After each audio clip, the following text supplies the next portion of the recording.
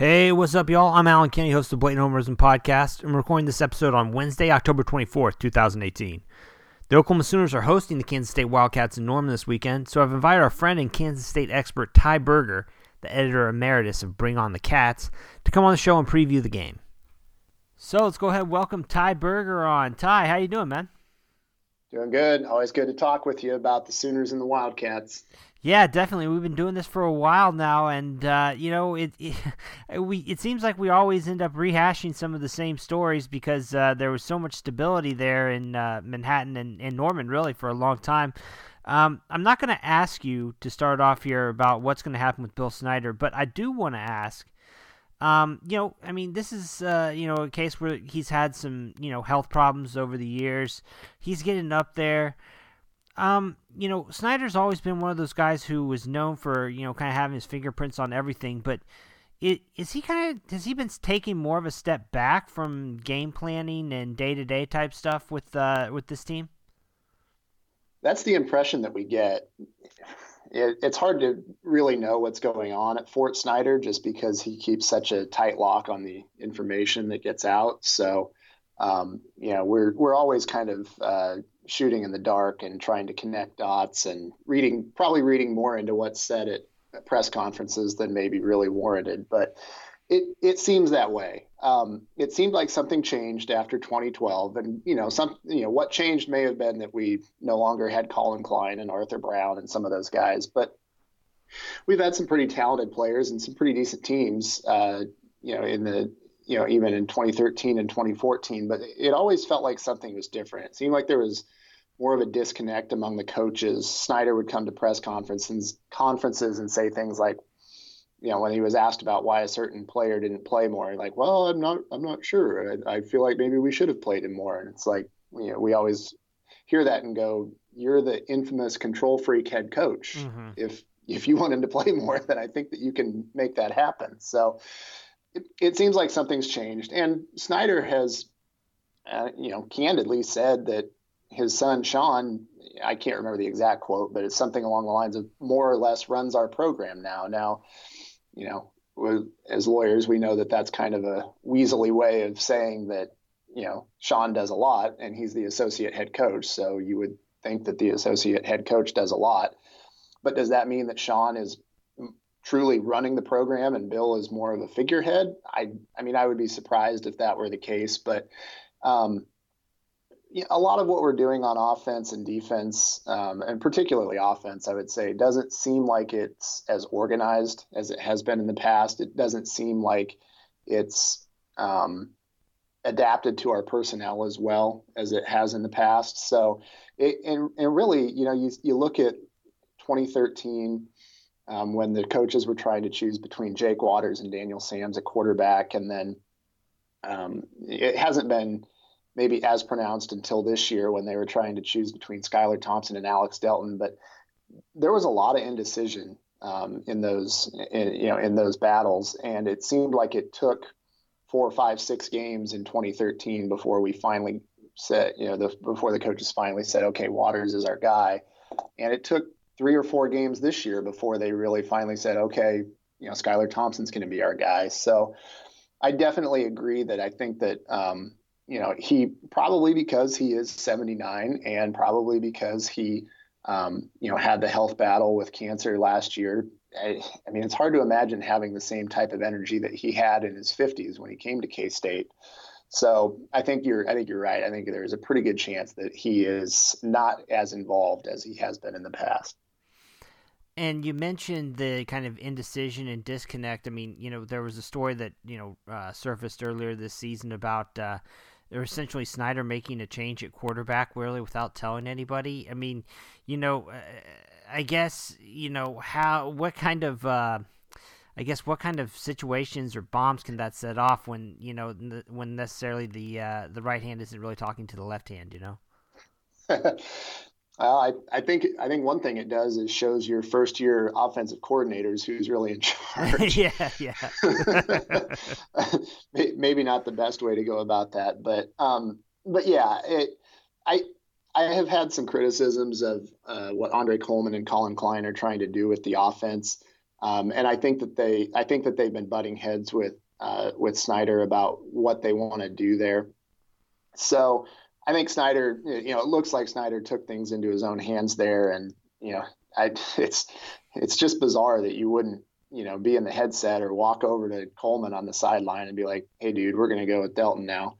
I mean, Snyder probably wouldn't quite say it like that, but yeah, I mean, that was just really, really weird. Like Yeah. it was just like, I mean, sure, it's his prerogative to play whoever he wants. He's the head coach, but it wasn't collaborative. And like I mentioned in the previous, on the previous point, there's been a noticeable disconnect in the way things that are going. And I don't think that's maybe a huge surprise. You look at the history of Bill Snyder's offensive coordinators, the most distinguished offensive coordinator that he's had is Dana Dimmel. And then you contrast that with his roster of defensive coordinators over the year, and you've got Bob Stoops and Jim Leavitt, and I'm missing another one or two big names in there. But he has always hired really, up and coming and ultimately pretty successful on some level coaches at defensive coordinator. And his offensive coordinators seem like they've always been kind of a vessel for whatever it is that he wants to do. He he imparts his Yoda-like wisdom, and they are supposed to divine what it is that he wants to do and put it into action. So I think that in a way that might have been a sort of a wake-up call to those guys saying, "Hey, I'm still in charge here, and we're going to make some changes, and at least give this a try." Yeah, and of course, they're back to Skylar Thompson at quarterback. I've got to, and Delton, I believe, is hurt, right? I mean, he's not. Is he going to be available for this game? Yeah, that's the word, is that he's hurt. I'm skeptical that he's going to be available for this game, so I would expect that Thompson's going to start and play most, if not all, of the game. Well, after the way things went last season, it's funny. I think that there are a lot of Sooner fans who would actually prefer Thompson to Delton, just based on how they just steamrolled OU with that running game last year.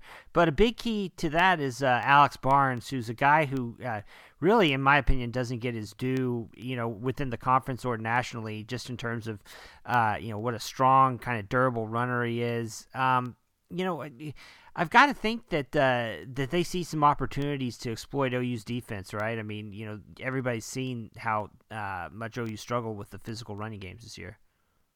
Yeah, and I mean, you saw it. Snyder said basically as much in his press conference this week. He was looking at the film from the OU Army game and said he wanted to emulate that. I don't think we're going to actually run a bunch of triple option or anything, but I do expect that that Snyder is going to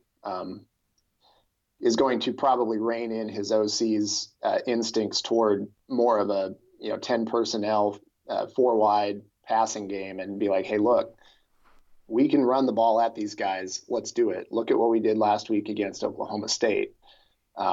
We really, in the second half, K-State really committed to a downhill running game. They got the offensive line going, and they were they were blowing holes in Oklahoma State's front, and Barnes was just chewing them up. So, yeah, it's I definitely think they're going to give that a shot. I agree with you on Barnes. He's kind of a throwback. We're so used to, in the spread era, these smaller running backs who are shiftier and can get out and catch passes.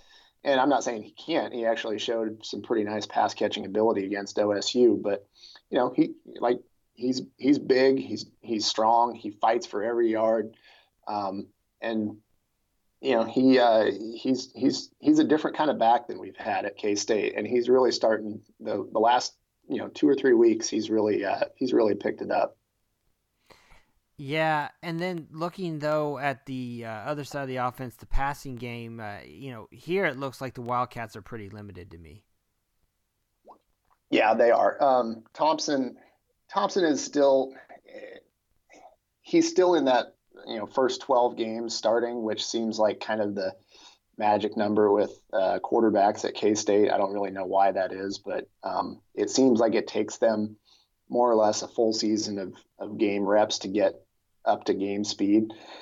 And he has a nice arm and he throws some nice balls, but he's still missing reads and he's still missing throws. It's not, I don't think it's because is just fundamentally a bad quarterback. I think he's just still getting used to the game speed out there and making the reads that he needs to make. And the other side of that is we have one receiver who's pretty solid in Isaiah Zuber. But as a whole, we don't have any distinguishing traits among our receivers. We don't have anybody with elite speed, and we don't have anybody who's an elite route runner. So they don't get a lot of separation. And if they're when you're going up against a team like OU that's going to be able to just flat out athlete them in the secondary, I don't really expect that the passing game is going to get a lot of traction in this one.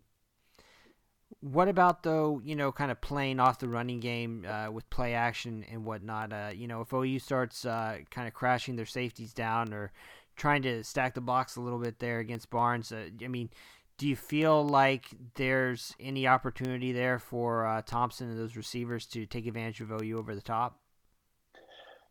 That's always the hope with our passing game, just because, unless we have a Tyler Lockett or somebody like that, we probably don't have the guys who can just go win one-on-one matchups, on an every down basis. So we're going to have that element of deception or surprise or whatever to help get guys open. I can see it happening. I don't know if it can happen often enough to score enough points to keep up with a truly elite offense like OU. But like you mentioned, if the offensive line can get Barnes going and K-State can chew up some yards on the ground and muck things up and melt the clock and limit possessions and keep the ball away from OU and all those things that the broadcasters always say, they could bring their flour sacks to this knife fight and somehow keep it close for a while. And maybe they will. Maybe they can hit a big play like that. They've shown some. They've shown a little bit of creativity. They got Barnes loose down the field for a nice 20 or 30 yard grab last week. And Dalvin Warmack is probably our best athlete on offense. And they seem like they've been managing to get him more involved in the last few weeks. So there's a chance of that. I just don't know if it's often enough. And the other problem with that is, even if OU does get caught crashing down, they still have better athletes on the back end that can erase some of those mistakes. So I hope so, but I'm not terribly optimistic about it. How about on the other side of the ball? Oklahoma's got a pretty electric offense, and we saw last year that OU had a fair amount of success moving the ball, there in the game in Manhattan. But, Kansas State did a few things to slow them, particularly that, interception there in the end zone and whatnot. Do you feel like Kansas State has a shot here to turn OU over or do anything like that to, kind of get a little bit of an edge possession-wise? If they do, it'll come from Duke Shelley at cornerback. He's really played well this year. To use the terminology I've seen you and some others throw around, he's a dog. He just fights. He's not very big, and every week in the Big 12, he's going up against receivers who have 5 or 6 inches and 30 or 40 pounds on him, and he battles and he gets in position, and he's probably one of our best tacklers. So. He's going to be the guy who's going to make a play for us if it's going to happen, and it might. He's been really tough this year if you look at the overall body of work. The problem that I see with this one is that K-State is much worse along the defensive line this year than they were last year. The loss of Will Geary's been huge. We have not plugged that hole in the middle at all. They're getting more sound overall, but they're really beat up at linebacker, so they're playing some guys who are who just don't have a lot of reps. So they're, sometimes they trust their reads and they get downhill and they make a nice play, but then the next play they don't trust themselves and they get tentative and they get beat. So I just think that I think that our secondary overall is pretty solid. We look pretty nice at safety with Eli Walker, and Denzel Goolsby's been back playing in recent weeks. So between Shelley and those two guys at safety, the secondary is pretty solid. The problem that I see is that the offense or the defensive line just has not gotten any pressure. And I haven't watched a ton of OU this year, but OU is always good along the offensive line. So I have this fear that Kyler Murray is going to have eons and eons to throw the ball, and you just can't cover that long. And and even if you do, we've seen his athleticism make plays when the called passing play breaks down. So I'm not real optimistic about our chances against this team, but maybe he does throw one to Duke and we get an extra possession, and if the offensive line is working, that's our formula for keeping it close and having a shot late. Yeah, one of the things that I've heard brought up talking about the Oklahoma State game a couple weeks back was that OSU really didn't try to take advantage of Kansas State's linebackers. Are they that much of a problem? Kind of, yeah. Okay. I know you talked about it earlier already, but it just I was kind of surprised because it's one position where it feels like Kansas State is normally fairly well coached. Yeah, they are, and for half of last year, I think that everybody was looking at Trent Tanking and Jade Kirby and be like, I can't wait for these guys to graduate so we can get the younger guys some reps, which, the backup linebacker, the backup quarterback are, they're always the most popular guys on campus. But yeah, funny how that works. Yeah, it's funny how you think they look great until they come into the game and have to actually make plays. But Daquan Patton and oh my God, I just went blank on the other guy we started on the Elijah Sullivan. They've shown some really nice athleticism in spots, but they also started the season looking a lot like Tanking and Kirby looked the first 6 games last year. They were tentative and they hesitated and they got beat. And then Sullivan's been hurt a lot of the year. Patton's been hurt a little bit off and on, I think. So we've had guys like Justin Hughes in there and Sam Sizlove, and those guys just, if you're already starting guys who are green enough that they're not trusting their reads and they're not playing fast because of it, then if you're playing the guys behind them, it's only going to get worse. And to his credit, Justin Hughes has, he played a pretty nice game against Oklahoma State. You're right. I am a little bit surprised that they didn't try to do more to test them because those should be the matchups they should be able to win against our defense, if anything. And I expect that Oklahoma will. So I'm not looking forward to watching them chase your slot guys around a lot. Fair enough. Well, since today is the start of Big 12 Media Days, I believe, for basketball. In fact, I say start. I believe there's only one Big 12 Media Day for basketball.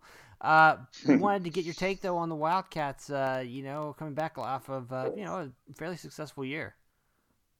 Yeah, it was a most unexpected end of the season last year. The funny thing, I was kind of keeping track of Weber's comments on Twitter this morning, and I got to give the guy credit. He's not shying away from the expectations. No, not at all. Yeah. I was, I kind of look at the tournament as a crapshoot where, you get a good matchup and you get a good break here, and all of a sudden you're in the Sweet 16. Well, K-State got about as good a break as you can get with a 16 seed beating the number 1 overall seed. Yeah, so, yeah.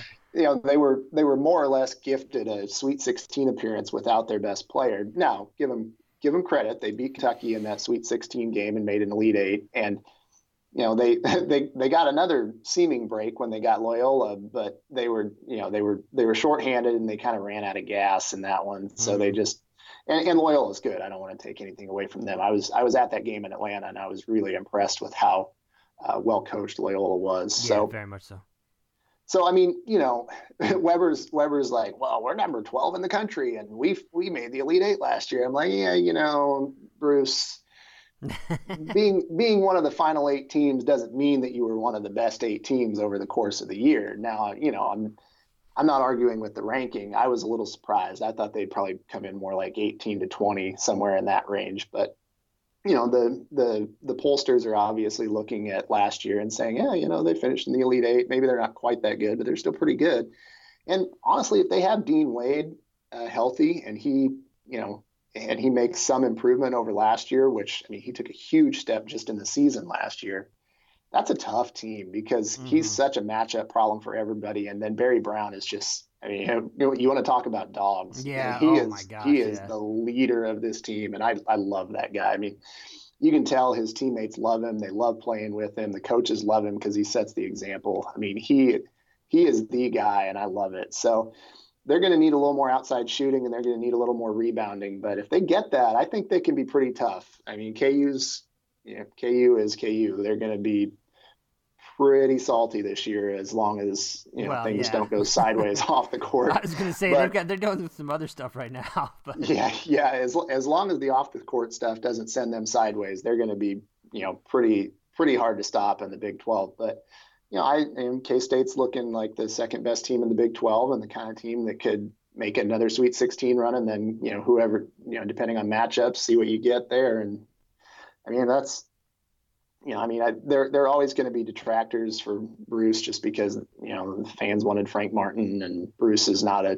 guy who inspires a lot of I just say he's not all that inspiring from the outside, but he's a pretty good coach and he's got a good team this year. So I'm excited to watch it. I think it's going to be a fun winter. yeah, I was gonna say it looks like you guys are gonna be. I hesitate to use the word stuck with Bruce Weber, but I'll go ahead and say it stuck with Bruce Weber for a little while. So, no, it should be a good season though.